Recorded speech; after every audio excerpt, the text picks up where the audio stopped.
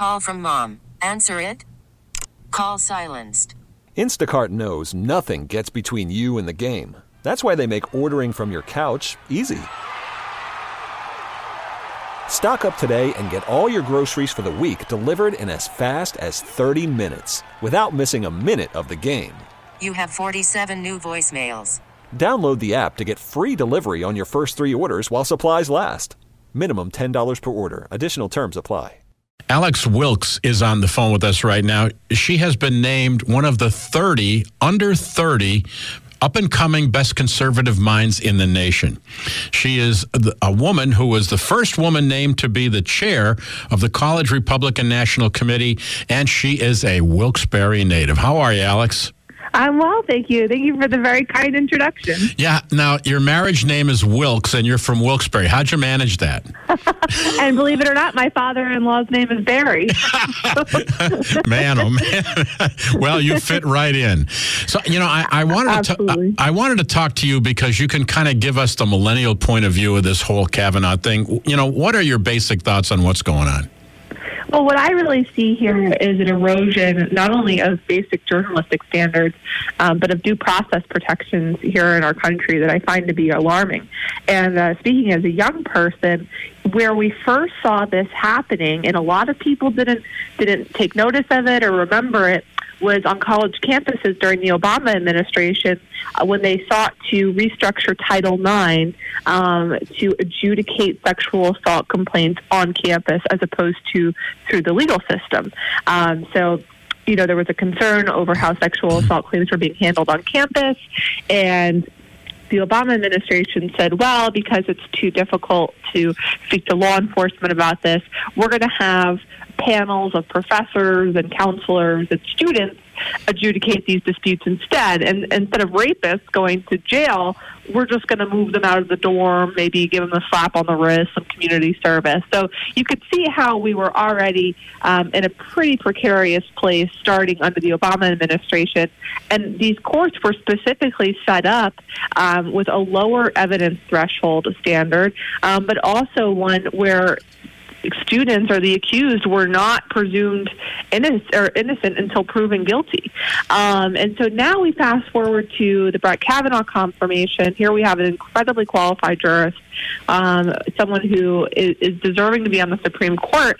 And we have accusations that have come out. I think Republicans have been right to try to accommodate people who wish to testify and who wish to, speak about their experiences in this. I think what Brett Kavanaugh said yesterday during his interview is that he wants a fair process.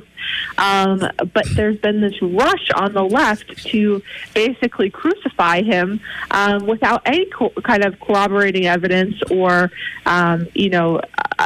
back up to the claims that are being made out there. So I really do find this troubling. There's a report today that the protests are just out of control, that there's one group that's going to project onto the front of the Supreme Court building, Kavanaugh is a sexual predator. I mean, that's exactly what you're saying. That's convicting before even hearing the case here. I mean, the protests are Ted Cruz and his wife chased out of a restaurant. I mean, the protests are out of control, aren't they?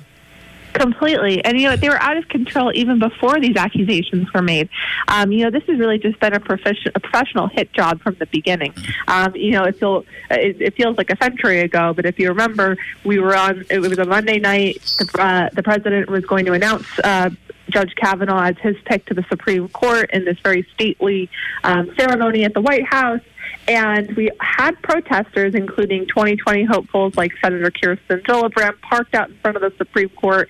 And the protesters had signs that had names written in of possible people who it could be. And in some cases, they were holding up the wrong signs. They sent out the wrong press releases because they were from the very beginning going to oppose this nomination with everything that they had. That's what Chuck Schumer said, the leader of the Senate Democrats. He said, we are going to put it all on the line to oppose this nomination. And he was not kidding. So, whether you look at the hundreds of arrests that were made throughout the confirmation hearings, you could barely turn on the hearings for more than 5 minutes before you heard someone yelling in the chamber and disrupting the process. So these are already out of control. But now I think, especially after these allegations, they've really increased in terms of their vitriol. And people in the Democratic Party, like Maxine Waters, who encourage people to threaten and intimidate, members of the Trump administration at gas stations, at restaurants, wherever they were, they're only adding fuel to the fire and creating, I think, a very dangerous situation. Now, being a conservative mind on a college campus, being the college Republican National Committee chairwoman, was that tough? I mean, being a conservative on a... It definitely was. There was a constant institutional bias against conservatives on campus. We really saw that professors and the administration would go to great lengths to try to stifle the debate. I think now, though, the 2016 election sort of upended a lot of what was going on college campuses in terms of the suppression of free speech. Now the professors have gotten worse in this era, but I do think that the advent of social media has really played a huge role in giving conservatives a voice, because no longer are you the only kid in the classroom who holds a belief, who gets shamed for that belief, who gets their grade lowered for that belief. You now have the ability to project out your opinions and those of your professors to millions of people worldwide, and that really is empowering from the standpoint of course correcting, some of these more outrageous incidents. I mean, look, on a college campus, you're going to get all kinds of different viewpoints, and some of my very favorite professors were the most liberal professors you could find. I think where we worry, though, about is not professors who are liberal and have a viewpoint and are open about that viewpoint with students and ask them for challenging opinions. We worry about the professors that try to stifle other opinions in the classroom. So I think that, social media has made it a little bit easier for conservatives in this new time. Yeah, I want to know your opinion of what you think is actually going to happen on Thursday. There are suggestions now that there is the possibility that Christine Ford will not testify because of the objection to the sexual prosecutor that's going to question. You got the second woman coming forward. What do you hear? What's the buzz? What do you think is actually going to happen? If I knew, I'd be the richest person in Washington. But, I think that it's really up in the air. And I think that this really speaks to how reckless Senator Dianne Feinstein was in holding back this information for months and not letting her colleagues know about it, because the proper place to have put this information was in the hands of Senate investigators when they were reviewing this nomination from the beginning. That was the appropriate time for this information to come out so that investigators could go through and evaluate these claims and make provisions for witness testimony where other senators could have used private or public moments to question Judge Kavanaugh on these claims.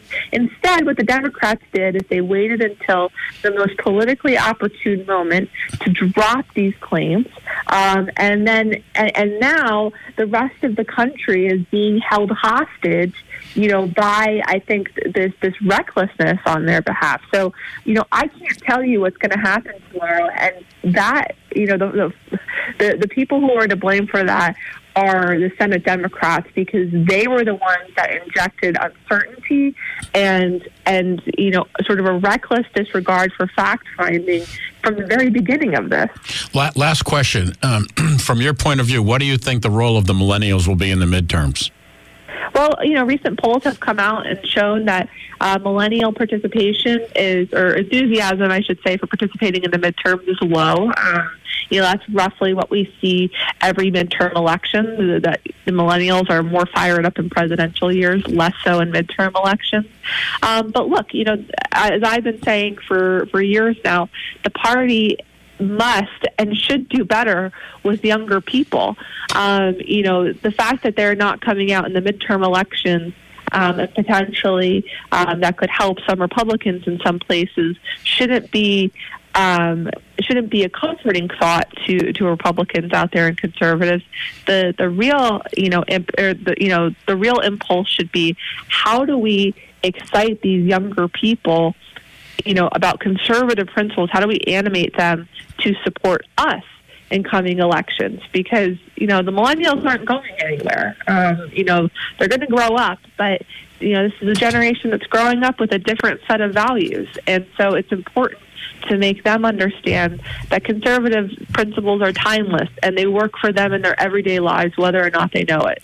Well, now, Alex, you can download radio.com. You can listen to WYLK anywhere you are, so you can get all the hometown news from Wilkes-Barre. Just hearing the commercials alone made me so homesick. Thanks for talking to us. Have a good afternoon.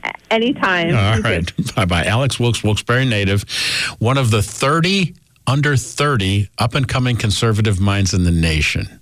We really need new phones. T-Mobile will cover the cost of 4 amazing new iPhone 15s, and each line is only $25 a month. New iPhone 15s? It's better over here. Only at T-Mobile, get 4 iPhone 15s on us and 4 lines for $25 per line per month with eligible trade-in when you switch. Minimum of 4 lines for $25 per line per month with autopay discount using debit or bank account. $5 more per line without autopay, plus taxes and fees. Phone fee at 24 monthly bill credits for well-qualified customers. Contact us before canceling account to continue bill credits or credit stop and balance on required finance agreement due. $35 per line connection charge applies. See T-Mobile.com.